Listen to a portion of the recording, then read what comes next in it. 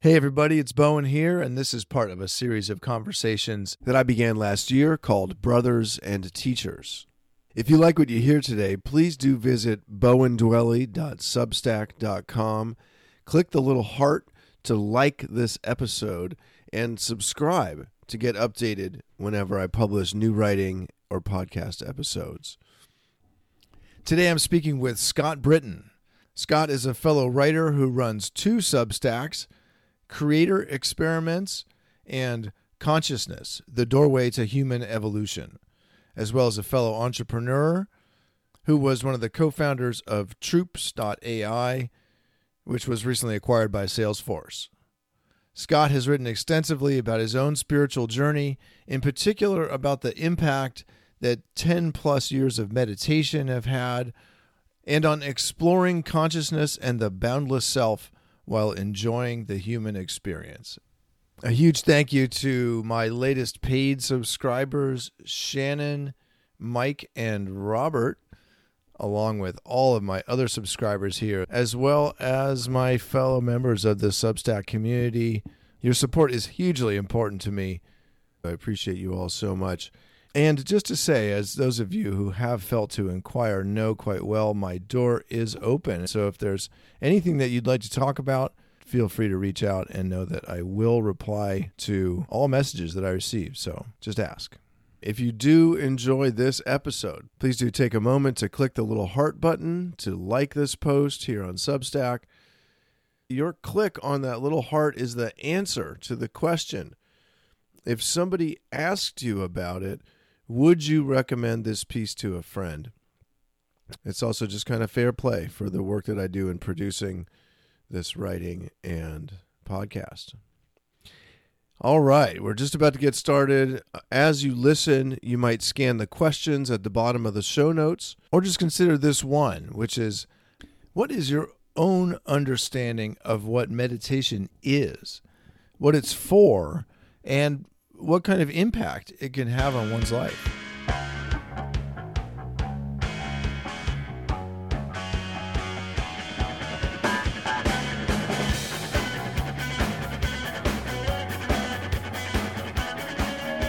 Well, Scott, welcome to Brothers and Teachers. It's great to have you with me here, especially as a fellow Substacker. You're one of several people that I have met through Substack and in broader terms through my life as a writer. So again, thanks for being here. It's great to be here, man. I've loved connecting with you and other people on Substack. And it's always fun when you go from following someone's work to actually making the real connection. So thrilled to be here. Yeah, totally, man. There's any number of threads that we could follow here, but we've got some very specific common interests around the nature of consciousness and just diving deeper into the human experience. I think the piece of yours that grabbed me the most and prompted me to reach out to you was this piece about meditation that you wrote, partly in response to a question that I had asked. You've got a way of articulating what can be kind of esoteric subjects to some people in a very concrete way. And there are a couple things there in that piece that really stuck out to me. One was the idea of meditation as a sport, which really grabbed me because the way I think of the connection between sport and spirituality, or sports and altered states of consciousness, or sports as an entry point and a path towards personal growth.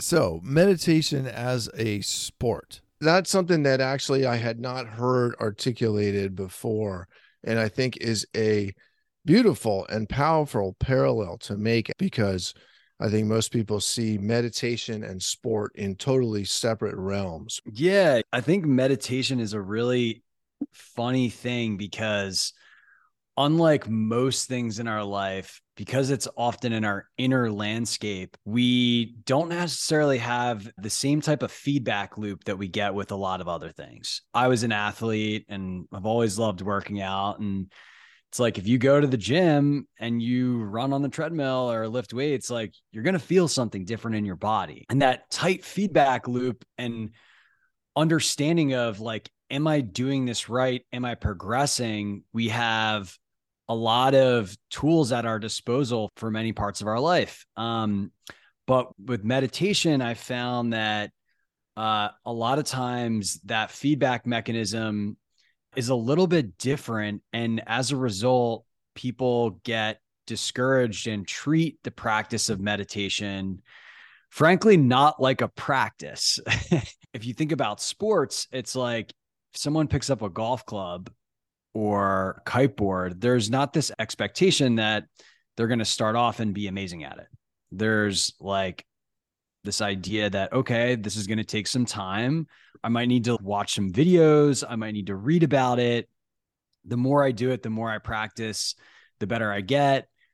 There's also the notion of an instructor or teacher that I can enlist to accelerate my progress.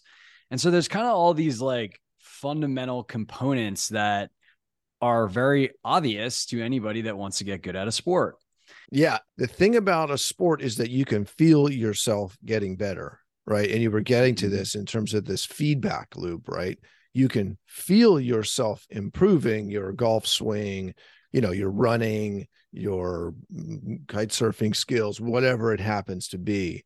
And closing or kind of awakening the feedback loop with meditation and tuning into the physical aspects of it, the sensational aspects of it, right? The parts that you can sense with your physical body, with your senses and perception. That I think is really a key. I mean, a very powerful key.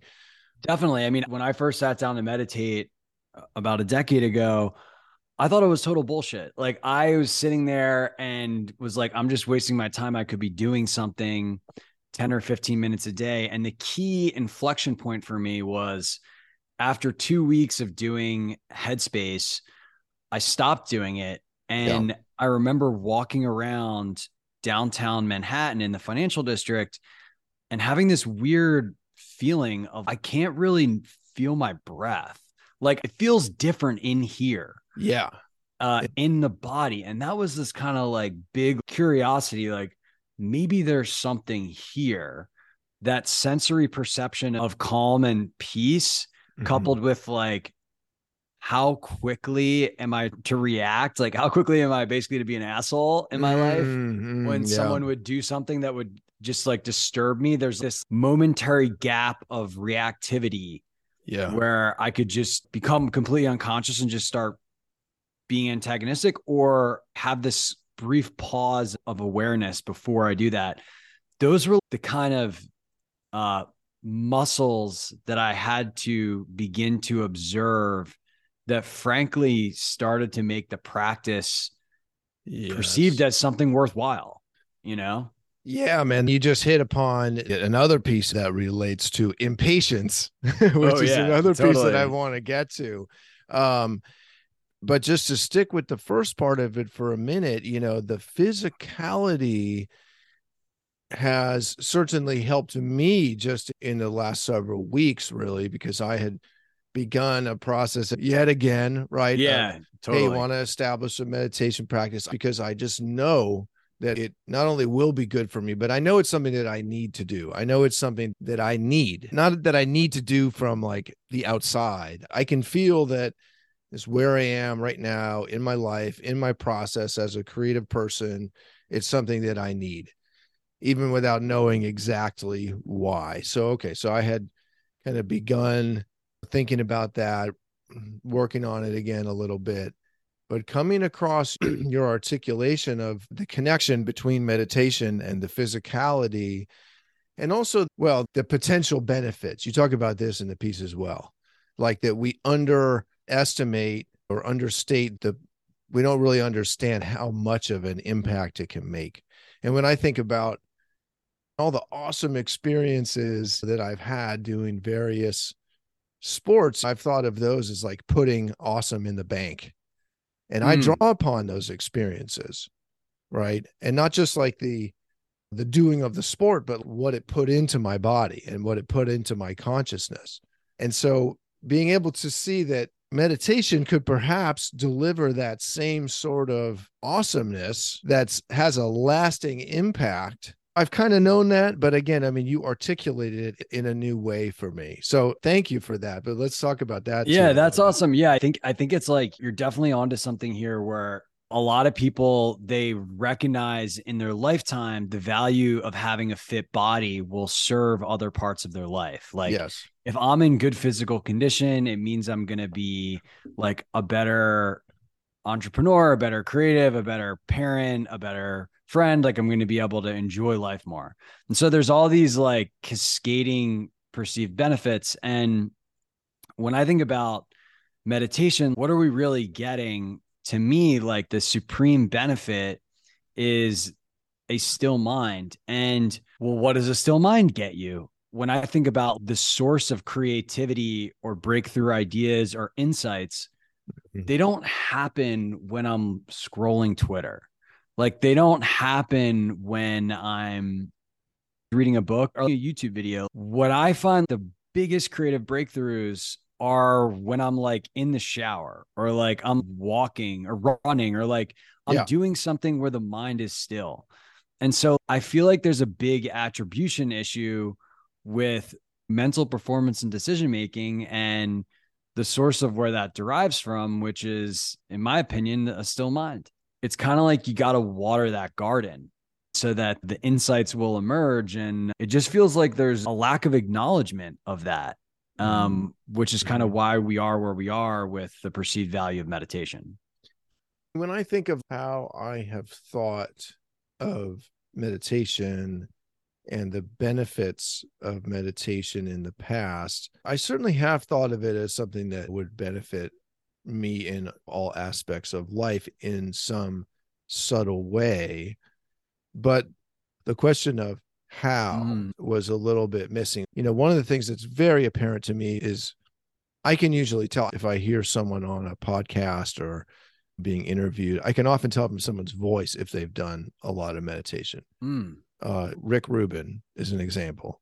You could hear Rick's voice as a disembodied nobody without knowing anything about the guy or even his name. And you would probably know that he has done a lot of meditating.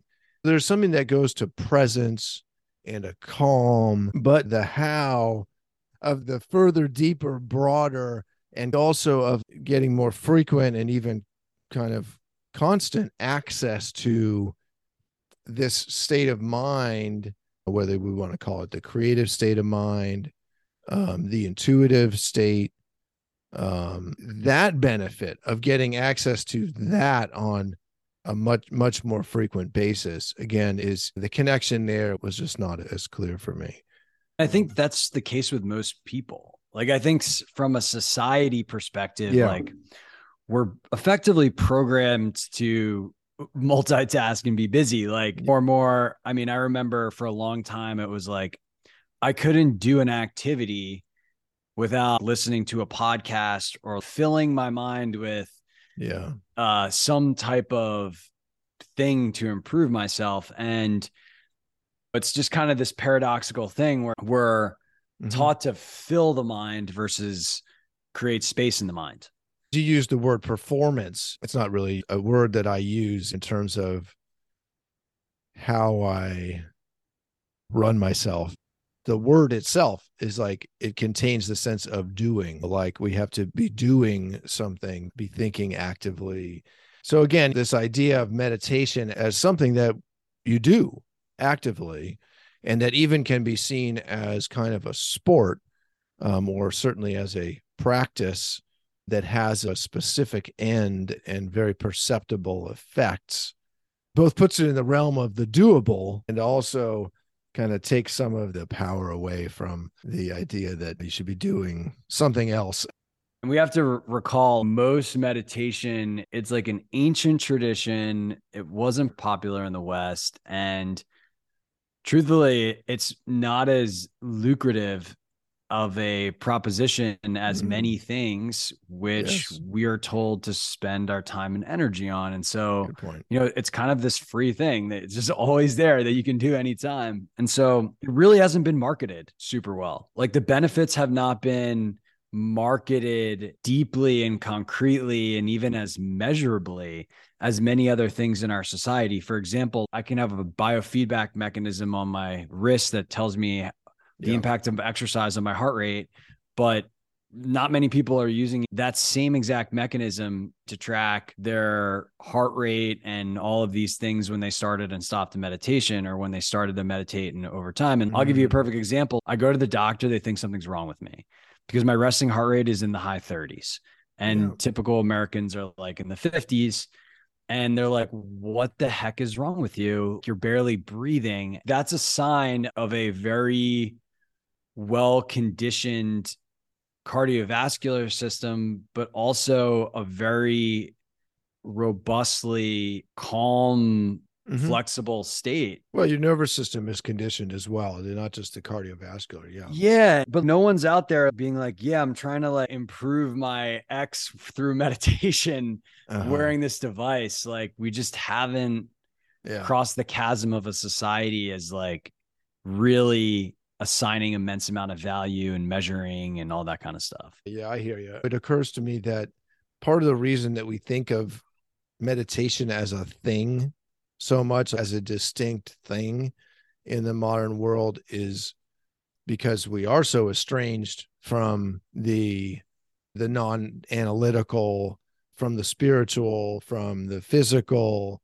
from the perceptual, from all these other parts of ourselves. And one of the things that I know to be true and I feel for myself is that the states of mind that we're in when we're dreaming, when we're meditating, when we are out walking in nature, when we are having sex, when we are engaged in sport, when we are in creative flow, all of these states of mind are perfectly normal. And just as normal, they're all just as much normal states of consciousness as what we tend to think of as the normal state of consciousness, which is essentially anything but all those other parts of ourselves, right? We kind of tend to think that we have to do a lot of meditation to get to this state of mind that we can get to that way, partly because we're so far from it. It's my belief the natural state of consciousness and humanhood is one of bliss and joy and ease. And we just kind of unfortunately set up this system and environment that made those things really hard and conditioned us a certain way. And now we Yeah. are effectively unlearning all Yeah. of the learned behaviors. Yeah. These specific practices, whether going out in nature to walk or run or sitting and meditating, they are very practical ways of getting to a more blissful, open, aware, and creative state. One of the things that you brought up recently too is the connection with intuition. I'd love to hear from you. What's your question there? What's your curiosity? What's the connection? I'm like so infatuated with the exploration of intuition Yeah. because basically, when you talk to most leaders in society, many will cite that the best decisions they ever made were from their gut, like from their intuition. And what I think is so interesting about that is that we don't really intentionally practice a skill set around cultivation of that. And so there's clear attribution to this thing that is really good for decision making. And then there's low investment or unclear directive onto how to do more of it. And I'm actually thinking about starting a business around this because I actually do think that one can learn how to create more direct and consistent intuitive guidance. And what I have found to be the way to do that in my own experience has been to learn how to still the mind and present a question and patiently wait to see what emerges. Mm. One thing that's different with meditation, at least in the early phases, is it actually very much is an active practice. So you're focusing on the feeling and sensation of, for example, your breath, like feeling the breath coming in, feeling the breath coming out. So there's like somewhat of an active doing. There comes a point in time where you can develop a level of stillness and you can effectively present something and then Mm-hmm. wait for an answer to emerge. That to me is one of the concrete ways that you can invoke more intuitive guidance in your life. Mm-hmm. There are some other practices. And what I think is really going on there, like this might be not the way that it's branded, but like when I'm getting that type of clear guidance in a quiet mind, like I'm connecting to source, like I'm connecting to the highest divinity that, you know, my consciousness is an expression of. And that divinity is all knowing. It's all aware. Like today we make decisions from effectively uh that which we have been exposed to and our ability to pattern match against that. But let's say, for example, Mm-hmm. I wanted to know about like anything that I want to know about, like my exposure to totality is very small. My sampling is very skewed and very small. And when I feel like I can tap into that highest source of information, which is pure consciousness, I'm getting wisdom and insight from the entirety of totality. And that to me is just much more compelling. Understanding how to do this and learning to trust it are two different Mm-hmm. things. But for me, I don't really make many decisions without trying to invoke some intuition at this point. Yeah. Well, there's a reason that my Substack has been called Decide Nothing from the time that I launched it. It's a direct reference to intuition. I've written a fair bit about this and about methods of cultivating intuition.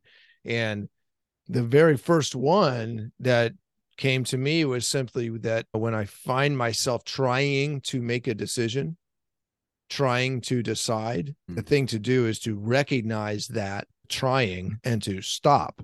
And instead of looking for an answer, trying to grind away to find a decision that isn't emerging in the moment, to instead to stop and allow space, right, for something to emerge. And there are several other mechanisms that I've developed for myself. A lot of them come back to this kind of pattern matching, right? Which is another way that a lot of people have described intuition as a pattern recognition. And that is also just a way of describing human consciousness. I mean, we are pattern recognition beings. And our ability to recognize patterns, whether it's in our own thinking, in the world, in the behavior of other people, in anything, that's not an analytical process. It is a recognition, right? It's a seeing. And often it is unconscious or subconscious.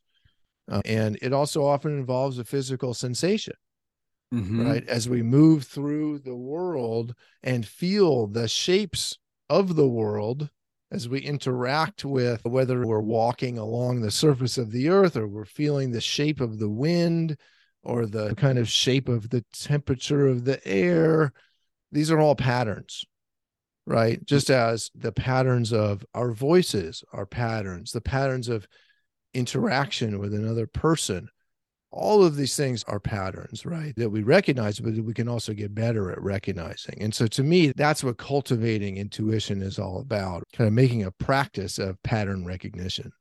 Yeah, that's cool. I love that. It's almost like developing like an acute sensitivity Yes. to those things. And yeah, I do think the body is another great access point or gateway or natural intelligence where, you know, you feel tightness or something feels off. That's like a great cue to pay attention, right? That's a Mm, great cue to stop and listen. yeah. I think it's like there's all these different inputs outside of just, you know, writing a plus minus list or like pure reason that I think just don't get enough credence to like the power that they could unlock for someone.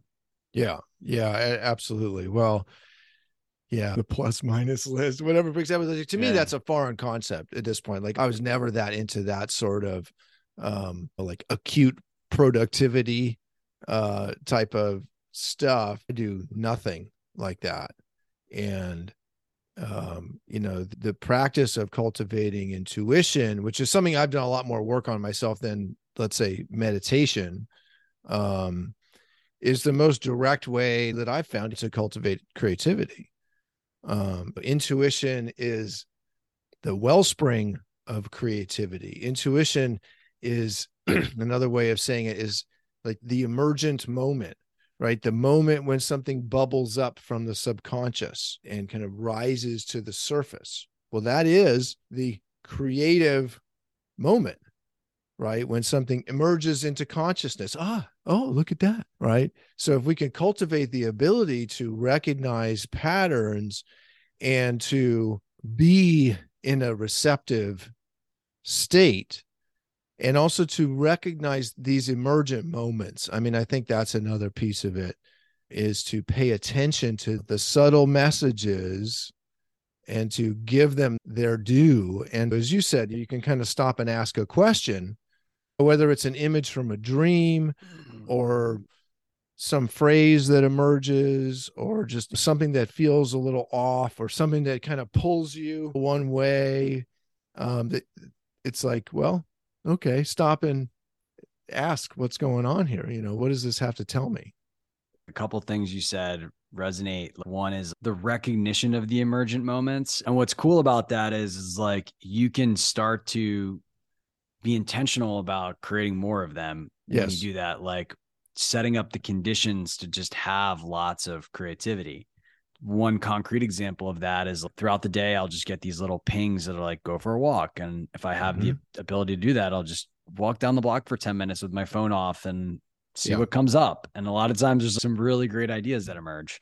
And the other thing that I think is um, really interesting is that there's this notion of that which consciousness poses a question to or is focused on, solutions tend to emerge.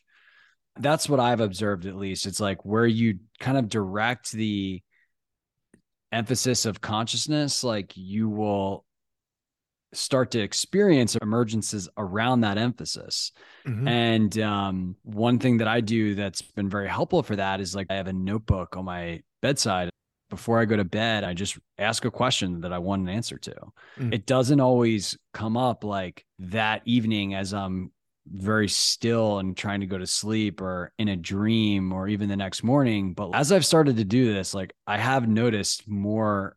Yeah. It's almost like I'm putting the seed in the garden for That's it the word that was in my mind. Yes. The to seed. like for it to blossom. Once you realize this, it's like, okay, well, I guess I just need to start putting in seeds, Yeah. and Yeah. being intentional. Yeah, that's no surprise that that was the word that was in my mind there as well, the seed. And this kind of inner work, which is also the title of a book by Robert Johnson, who was kind of a first generation Jungian scholar, a student of Carl Jung's, is really all about cultivating creativity, intuition, and exploring the landscape of the subconscious in an active way, by planting seeds, by following emergent threads, That's material cool. there. Has there been any great books or people that have inspired your intuitive practices? I mean, for me, certainly Jungian psychology has been very fruitful to study. You can go to Jung directly, of course, and read his writings, but there's a great book called Practical Jung by a Jungian scholar named Harry Wilmer. It's a blue book. It's done in an illustrated style and written in sort of a prose poetry. It's written in a very unique and beautifully accessible style. I know you came across this concept of interoception recently. I don't know if that was from Annie Murphy Paul's book, but that's where I came across that word. Her book is called The Extended Mind. And it's like a very contemporary scientific exploration. Also, another Jungian concept, I mean, the concept of archetypes, right? Which are the patterns. They are patterns that occur in our psychology, in human behavior, in the world, right? And so exploring this, again, it's another way of exploring patterns, right? I think the other biggest book that I would refer to is the Book of Nature. Mm. Tell me And more. That sounds like a sexy title. because I mean, our minds evolved outdoors, of course, right? And our ability to recognize patterns and to sense and to move in the world, of course, evolved in the world, not in the human constructed world, but in the natural world. And so for me, spending time in nature, and in particular, being physically active in nature, whether it's just walking, but also in particular doing more, let's say, activities that require training and attention Mm. and that kind of heighten the senses. Various sports have contributed hugely to my ability, to my connection with my intuition. I would cite like two examples. And one is really that my sensed understanding of how intuition existed in me, or that just like I had a bit of an awakening around intuition when I was out trail running one Mm. day many years ago. And I think this is where it comes in for many people, really, whether they know it or not. It's through movement in the body. It is and it isn't an esoteric kind of spiritual thing. It is also a very physical thing. To me, it's directly connected to movement. To Well, move. let me challenge that. So is that because movement, it's inherent to movement, or that movement essentially quiets the mind? What comes to mind is that it's because we are animals that move in the world. And part of how we be ourselves is by moving. If we're not moving, if we're just sitting all day and transporting our bodies around in machines, and we're missing out on a huge part of consciousness. We're just not doing it. Mm. We're not exercising it. It's just obvious. So we're just not using a huge part of what we are. We need to move to think completely. Yeah, I agree with you in that the benefits to movement. There's this thing that happens in with exercise or nature, like surfing's a great example where Mm-hmm. there's almost like a singular point of focus.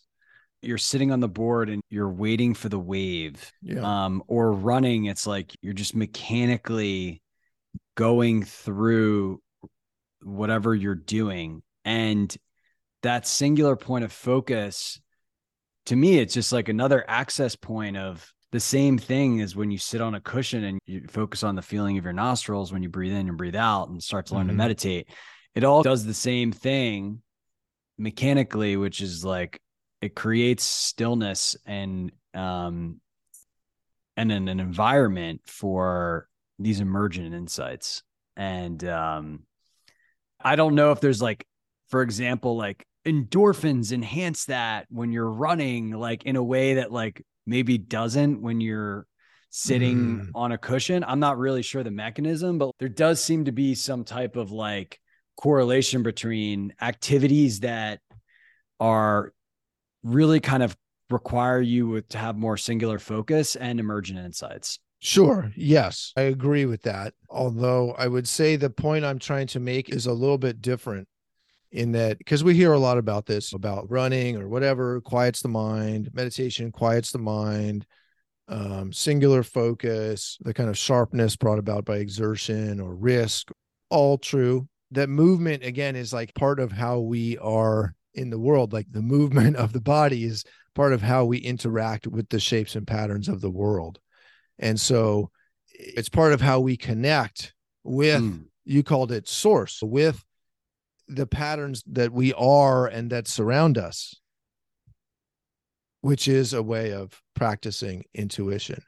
And there's another piece to it too, which is kind of the second example that I was going to get to, which is that in particular being, I mean, it doesn't have to be outdoors and doesn't have to be in nature, but the most direct way of practicing wayfinding is to be outside in nature and to kind of give yourself the task or the challenge or the whatever of finding your way right from one place to another using the natural landscape as your guide. Not just blindly following a trail, but kind of making your own way across the landscape, let's say. That is, to me, a direct parallel for the intuitive process. That's a direct parallel for what intuitive decision making looks like. It's not decision making in an analytical sense. It's finding my way through a landscape and arriving at a place that feels right. Yeah, that's cool. I like that metaphor. Yeah, and I think what's also fun and awesome about that is like I love part of the like zest of life and excitement of being a human is like that like feeling of the unknown where you might not necessarily know the exact route how to get there, but it's really just about that next step, that next immediate foot in front of the other.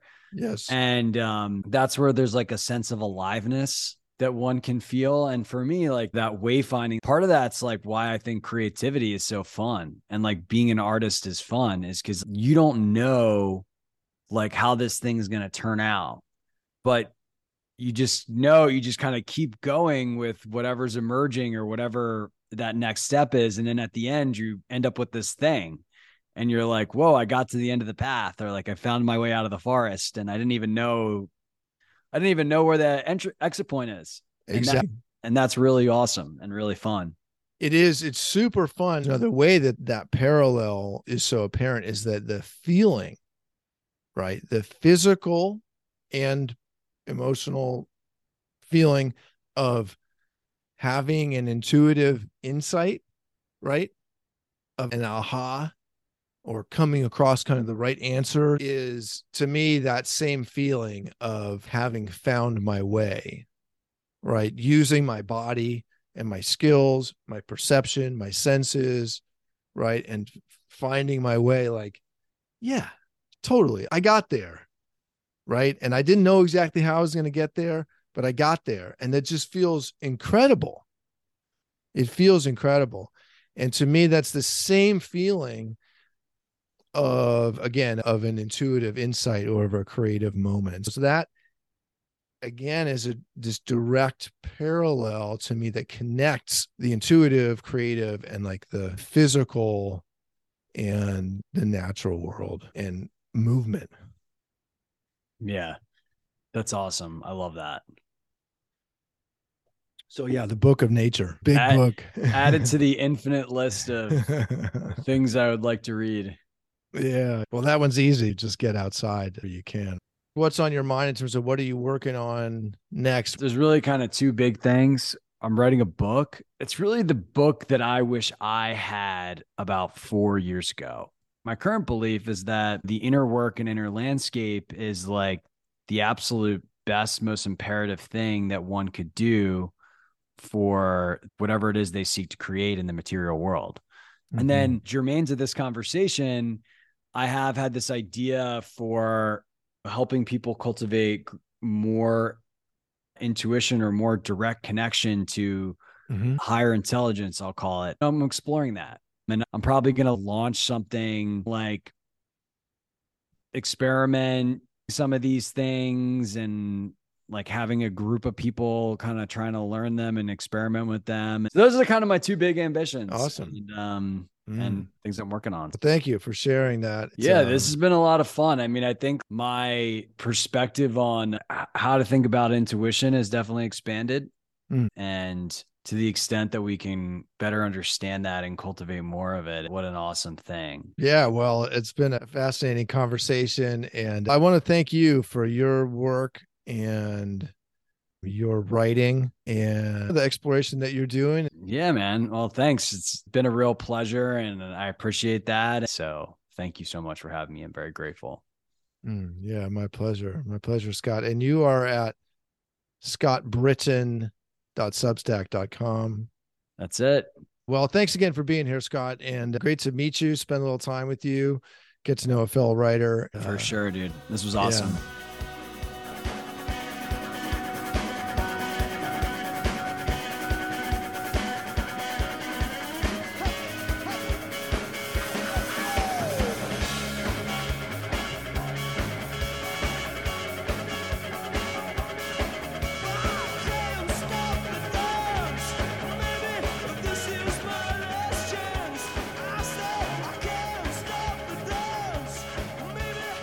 Hey, everybody. Thank you so much for listening. If you did enjoy this conversation, please do take a moment to visit the episode page at bowandwelly.substack.com and click the little heart icon to show everyone else that you liked it. It's a very small thing to ask, and it really helps other people find my content here on Substack. I appreciate you making that small gesture of appreciation. You'll also find the questions there that I posted at the bottom of the show notes, which you can read and consider commenting with your own thoughts on what we discussed in the episode. I'd love to hear from you. You can subscribe, recommend, share, and comment all right at the bottom of the page at bowandwelly.substack.com, where all of my writing and audio lives. Just a final reminder that anyone who becomes a paid subscriber to my Substack will be eligible to receive a copy of my book when it comes out for just the cost of shipping. And of course, you can always reach me by email. Or find me on social media. All the info is there on the Substack page as well. Thanks again for listening, and I hope you tune in again soon.